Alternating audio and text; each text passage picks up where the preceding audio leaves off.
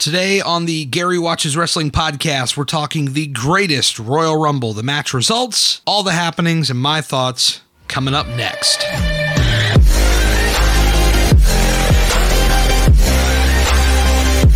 Welcome to the Gary Cantrell podcast. Today we're going to be talking all about the greatest Royal Rumble, and in the first 5 here, I'm going to give you all the quick match results, and I'll follow that up with my thoughts on the show. Opening up the program, John Cena defeats Triple H. Match goes about 15, almost 16 minutes. Cedric Alexander defeated Kalisto for the Cruiserweight Championship in 10 minutes. Bray Wyatt and Matt Hardy defeated Sheamus and Cesaro for the vacant Raw Tag Team Championship. This went nearly 9 minutes. Jeff Hardy defeats Jinder Mahal to retain the United States Championship, about 6 minutes. Bludgeon Brothers, Harper and Rowan, defeat Jimmy and Jay Uso for the tag team, the SmackDown Tag Team Championship. Match goes about 5 minutes. Seth Rollins defeats Samoa Joe, The Miz, and Finn Balor to retain the Intercontinental Championship. This match goes roughly 14 and a half minutes. AJ Styles and Shinsuke Nakamura go to a double countout. This goes almost 15 minutes. The Undertaker defeats Rusev, who had Aiden English in his corner, played a big part in the match. Match goes almost 10 minutes. Brock Lesnar defeats Roman Reigns, escaping the cage to retain his Universal Championship in almost 10 minutes. And finally, the 50-man Royal Rumble, which was won by Braun Strowman, who eliminated Big Cass. And this match goes over an hour and 15 minutes. And with that being said, let's go to the entrant order of the greatest Royal Rumble, followed by eliminations.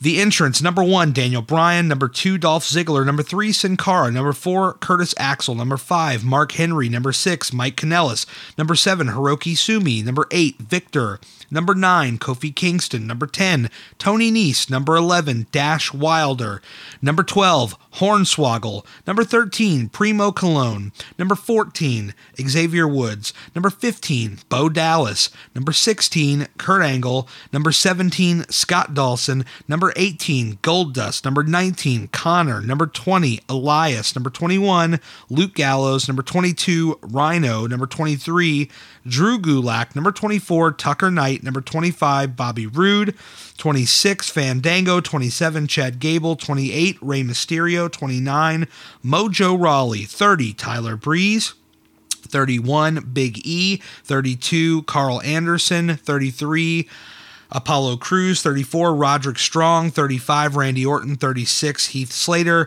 37, Babatunde. I'm not even going to try to butcher his last name. Number 38, Baron Corbin; number 39, Titus O'Neil, who has the greatest Royal Rumble entrance of all time. We'll get to that in a moment.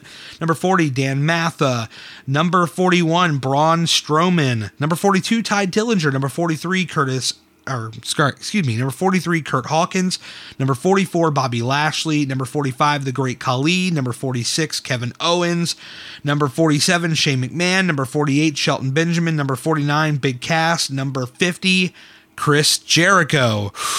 Deep breath, and now the eliminations.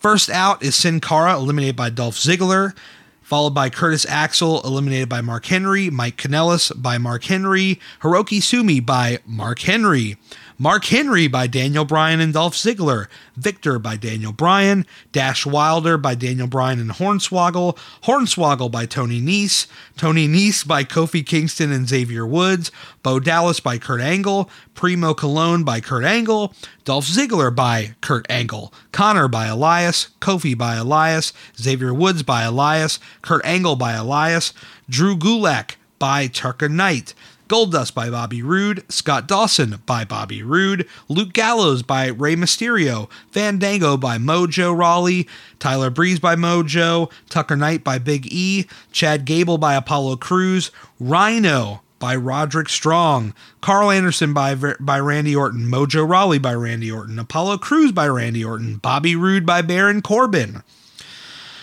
Roderick Strong by Baron Corbin, Babatunde by Braun Strowman, Dan Matha by Braun Strowman, Big E by Braun Strowman, Heath Slater by Braun Strowman, Titus O'Neil by Braun Strowman, Ty Dillinger by Braun Strowman.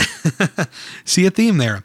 Rey Mysterio by No, I'm kidding. Rey Mysterio by Baron Corbin by Randy Orton by Elias, Kurt Hawkins by Braun Strowman, Elias by Bobby Lashley, Great Khali by Braun Strowman and Bobby Lashley, Shelton Benjamin by Chris Jericho, Shane McMahon by Braun Strowman, Bobby Lashley by Braun Strowman, Chris Jericho by Braun Strowman, Kevin Owens by Braun Strowman, Daniel Bryan by Big Cass, and Big Cass by your winner, Braun Strowman, who won a great big trophy and a green championship belt.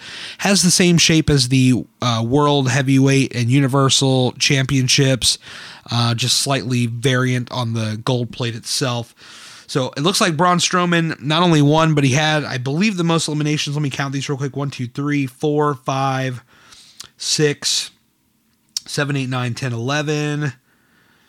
11. I don't know if that's a record. I'd have to look that up in the record books, but that's pretty up there. So that is all your quick results, and I did that not necessarily in 5 minutes, but under 10. So that's pretty doggone good. Now for my thoughts. If you want to stick around, you can get my thoughts on the show. This was a very unique show, being in Saudi Arabia.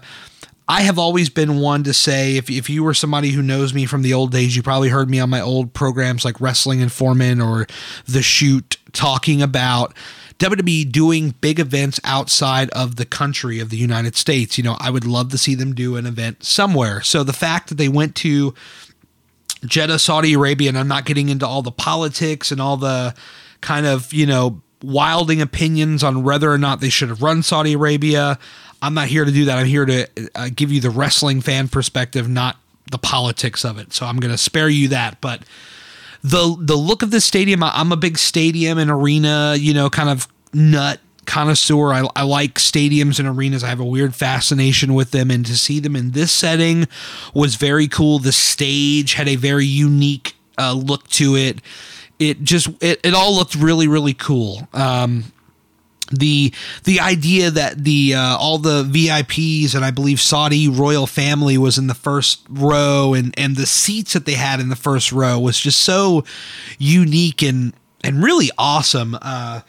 You know, when you think about how long these shows are that WWE puts on, you know, as far as, you know, WrestleMania, 5-hour show. This year, I think it was like a 7-hour show when you count the pre-show. These are long shows. So the idea that, and I know you got to kill a lot of seats to do this, but the idea that the people that pay the top dollar can sit in these really nice, luxurious leather, they appear to be leather, that's just a guess, leather seats for 5 hours. I mean, that to me is far more comfortable than these kind of, and I have a few of these folding chairs. I sat front row of SummerSlam 2005. I've been in the first 5 rows for Capital Punishment in DC and Extreme Rules in Baltimore. And, you know, these seats, I mean, they're fine. They're more comfortable than, say, any other seat in the entire arena as far as like lower bowl, upper bowl, far more comfortable than those. But, you know, the idea that if they could say, you know, the hell with it, we're getting all this money, we're just going to kill like half the floor and put, you know, these big gigantic leather seats. It would be a nice perk in WrestleManias going forward. You know, if I was a high roller, I'd probably would spend $10,000 to sit in the first few rows. If I could sit in a comfy chair, that would be nice. But anyway, I'm not going to go on for another 5 minutes about leather chairs, but overall, you know, very cool kind of experience to see.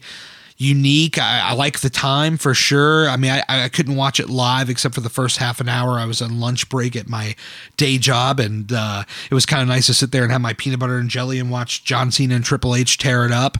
And it was just kind of cool, like the time of day. Selfishly, I want WWE to like have every pay-per-view in England. Now, meanwhile, people that are in England and in other parts of the UK and all that stuff, and I might be saying that wrong, but people on that continent, they want WrestleMania every year, and I'm like, give it to them, okay? Because the idea of sitting in my home, from 6 or 7 p.m. until 11 or midnight is not attractive to me when I got to get up at 4 a.m.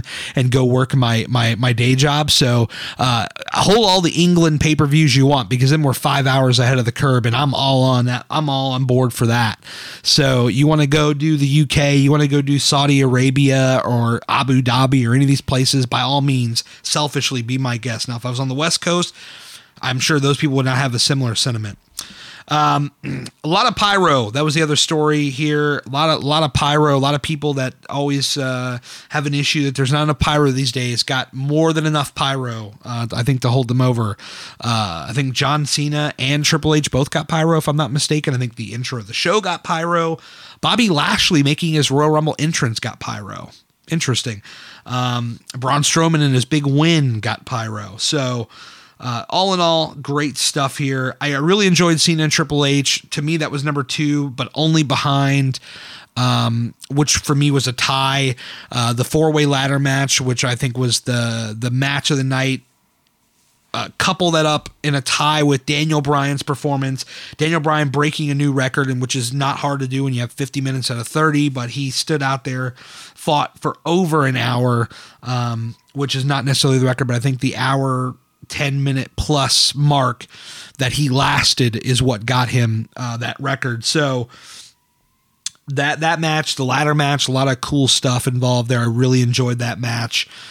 So that's Daniel Bryan and that ladder match are number 1A and 1B to me. And then John Cena, Triple H, a very, very close second. As far as stuff that I really, really enjoyed. Just seeing Triple H high-fiving with kids right when Cena's music came on and they hadn't panned over to Cena yet. That was kind of an interesting thing. I didn't get the idea that Triple H was necessarily playing a bad guy here. Looks like they were just both out there with a mutual respect for one another.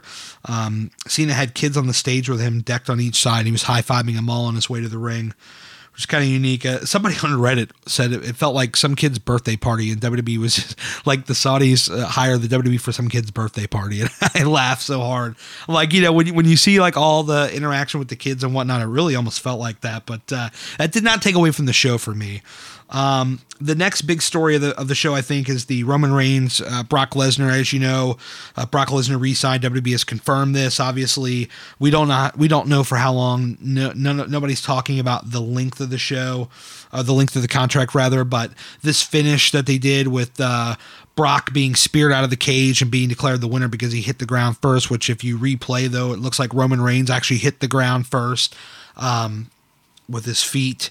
But the commentators, they sounded a little flustered trying to explain it, but pretty much they declared Brock Lesnar the winner, and so he continues to hold the Universal Championship. Roman is facing Samoa Joe at Backlash, so I don't know that, Brock Lesnar is going to be added to that, so I guess, we're going to see what happens with Brock, because obviously, even though Roman has now lost 2 times in a row, they have to somehow explain how they're going to get to it again. Because obviously, with the type of finish they went with, they have to go to it again, obviously. Not much else in the show really blew me away. I mean, Undertaker Rusev is pretty much what I expected. The Cruiserweight match was pretty much every Cruiserweight match I feel like I've ever seen. Not that it was bad, but it just feels like everything I've really seen. The Bar and Bray Wyatt and Hardy, decent. I really like the Bar together as a unit. A few years ago, they feel like to me they were just kind of thrown together, and now they've really come into it. They've really made it a great act, and I really enjoy that. Jeff Hardy and Jinder Mahal, so short, I really didn't get all of it. And that was pretty much it, guys. I mean, the Bludgeon Brothers and the Usos was it was what it was. But I'm going to wrap it up from here. That's going to do it for me. Thank you guys so much for tuning in to this show. That is my thoughts on the greatest Royal Rumble. Perhaps as the week goes on, we'll find out more about the show, and I'll have more to say. But other than that, thank you guys so much for tuning in. Check out GaryWatchesWrestling.com. Check out Gary's Wrestling on Twitter, Gary Watches Wrestling on Instagram, and leave iTunes reviews. please, as we continue to evolve and shape this format, 15 minutes or less. I really believe in it. I think as I learn and continue to develop the format and figure out how it needs to go, it's going to get better and better. But thank you guys so much for joining me on the ground floor. Catch you guys on the next show.